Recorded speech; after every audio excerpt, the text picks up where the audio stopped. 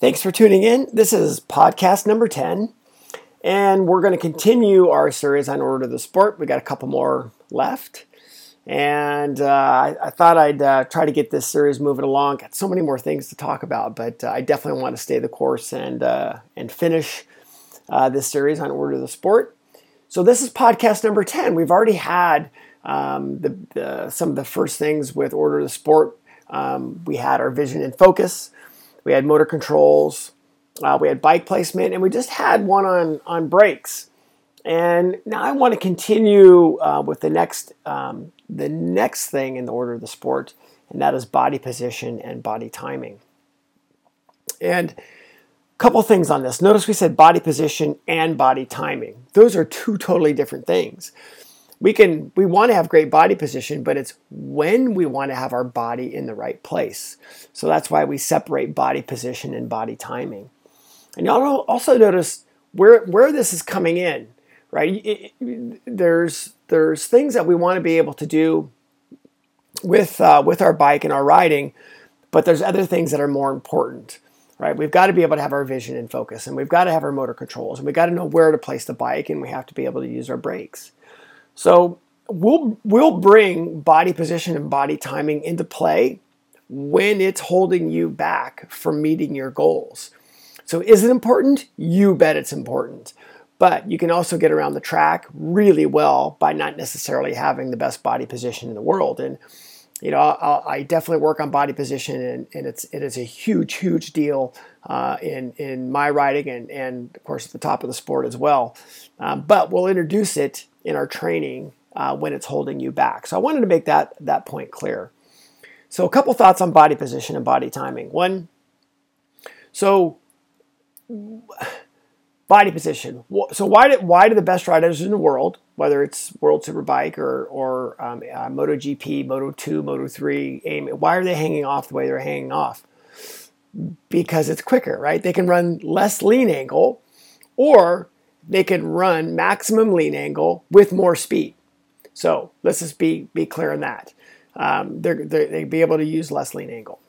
And the second part is that if you're sitting in the middle of the seat on the bike, what are you telling the bike to do?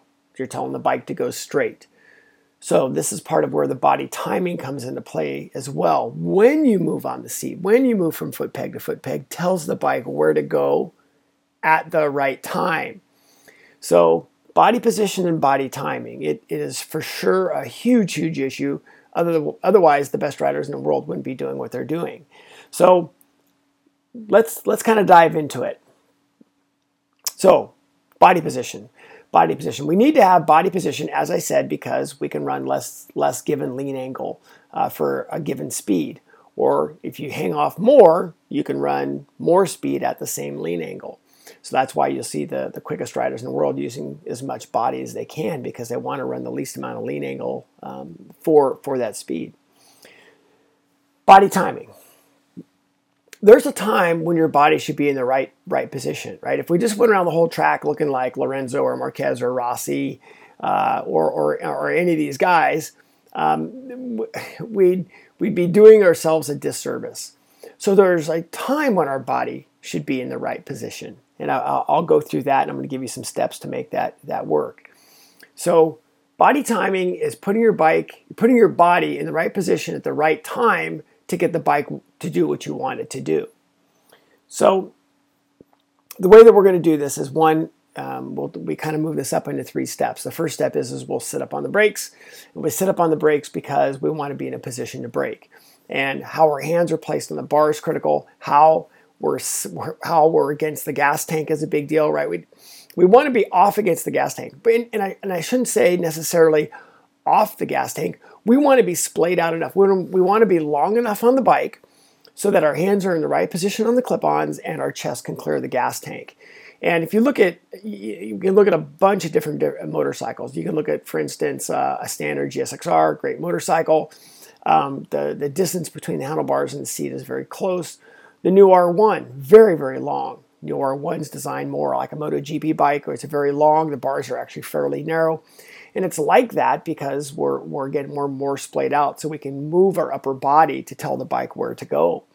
So first step is we want to be in a position to brake, and we don't want to be up against that gas tank. Typically, most of us are too close to that gas tank. And we want to be back enough so our chest can clear and puts our hands in the right spot.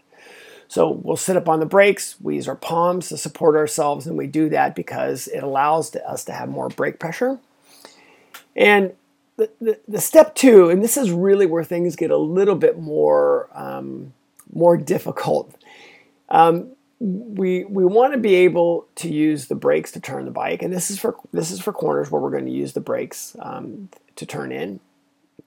We're not necessarily going to counter steer, and since we're kind of on that subject, we'll just kind of jump into it, right? So we don't really use counter steering for corners that we're going to use the brakes on. We're going to use brake pressure.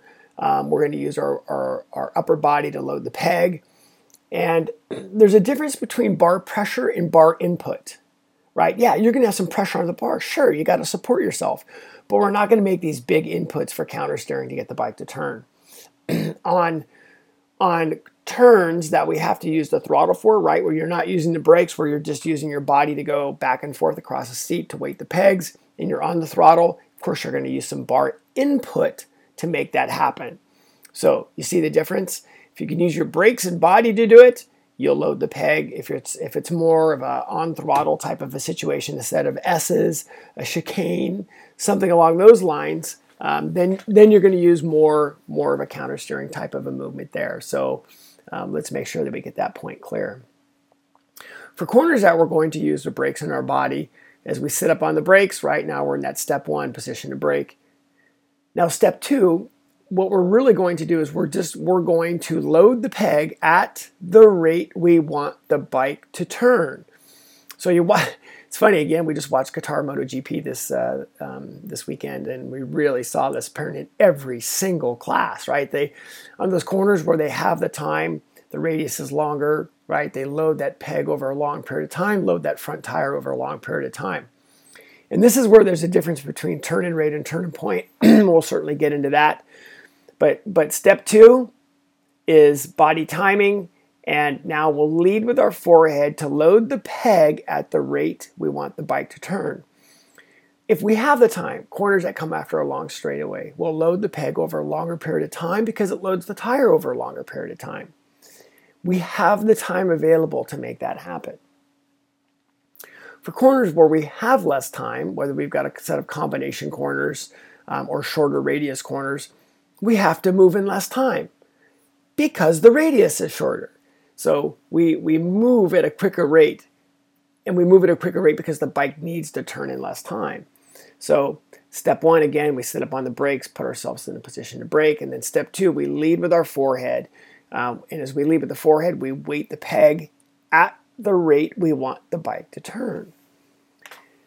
Step three is we see this, especially on the MotoGP bikes, but actually saw it a lot with the Moto2 bikes as well, is we come off the corner. If we're going to add throttle, we want to be in a position where we're taking away lean angle. So step three is essentially body and throttle. As you go to add throttle, you'll stand the bike up, and there's lots of different ways. You can say, well, I drop my head. I could say I push the bike away from me. It's the same thing. You're taking away lean angle. So we need to be able to take away lean angle to make that happen. So step three is essentially, as you add throttle, you're going to be taking away lean angle. And there's, again, a bunch of different ways that we say that. So the three steps with the body timing is let's put ourselves in that position. You sit up on the brakes. Step two is as you turn in, you'll turn, right? You lead with your forehead. You bend at the waist. And the big step with this is unweighting the inside arm as you turn in. If you leave that inside arm straight, we have a tendency to get really crossed up on the bike. That inside arm has got to relax. And as you do that, that weight literally gets transferred down through your core, into your lower body, into your leg, and into your foot to support yourself. And when it does that, that inside arm relaxes. Well, when that inside arm relaxes, it relaxes the steering head of the motorcycle, right? It relaxes the bars. It allows that front wheel to track better. Why doesn't your bike turn when your inside arm is all straight? Because you've essentially locked the steering head at that point. Relax that inside arm, you go, oh my gosh, my bike turns so well. Yeah, because you've allowed it to turn so well. So step 2, as you go to turn in, you relax that inside arm. You can think, okay, I'm going to point my elbow. I'm going to put my chin where the mirror is. I'm going to touch my chin to my hand. Something that gets you over so your mass is to the inside and put your weight on that inside peg.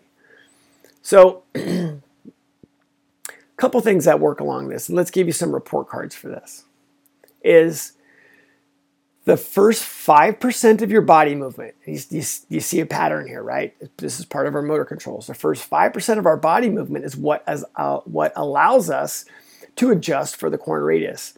If you go from step 1 and then you go bam all the way to step 3, well, you don't have anything left over for the exit. You've got to leave a little bit left over so your body's got some ability to stand the bike up on the exit. So you move at the first 5% of your body movement is what allows you to adjust for that radius. It allows you to adjust that peg pressure. Again, the faster you go, the sooner it has to happen, but that initial movement is still very, very slow. This is what allows you to be that adjustable rider for every radius. This ends up being a bigger deal than you think. So think about your initial body movement and make your initial movement, that first 5%, slower than you think so it can adjust. Foot position is also a big deal. That inside foot, it's going to want to be at about a 45-degree angle. The heel has got to be up. And when the heel is up, suddenly your core is engaged. And again, that takes weight off of your inside hand. People that have really lazy inside foots will find that the weight goes on their hand. So thinking about how that does and engages their core. Another report card is your outside thigh. Your outside thigh, as you go to rotate in, right, your hips rotate and your outside thigh gets locked into the tank, again, unweighting that inside arm. And it puts all the weight down low, puts it in your feet. So another great report card is a step 2. You should feel that outside thigh engage. The report card is your hands should now be unweighted or have less weight on them in the middle of the corner. When you're braking, step 1, your hands are loaded. Heck yeah, they are. Otherwise, you'll never build brake pressure. It's how you transfer that weight off of your hands from step 1 to step 2. And it's those 3 report cards I gave you, right? The foot position, your core engaged, and your outside thigh. When that happens, you should have a lot less pressure on your inside hands. And that is what allows that bike to turn. And of course, then that allows you to be able to stand the bike up on exits. So this part of the order of the sport, right? This part of the fundamentals, body position, body timing. It's a huge deal. But we'll introduce it when it's holding you back. More specifically, the body timing ends up being a bigger deal. Body position, yeah, we tend to overdo that at times, but it's the timing of when the body should be in the right place that I think is completely misunderstood. So separate body position from body timing. Put yourself in the right position, pause, at the right time to tell the bike where to go. And I think that this would be a really good step for you. All right. Thank you all for listening.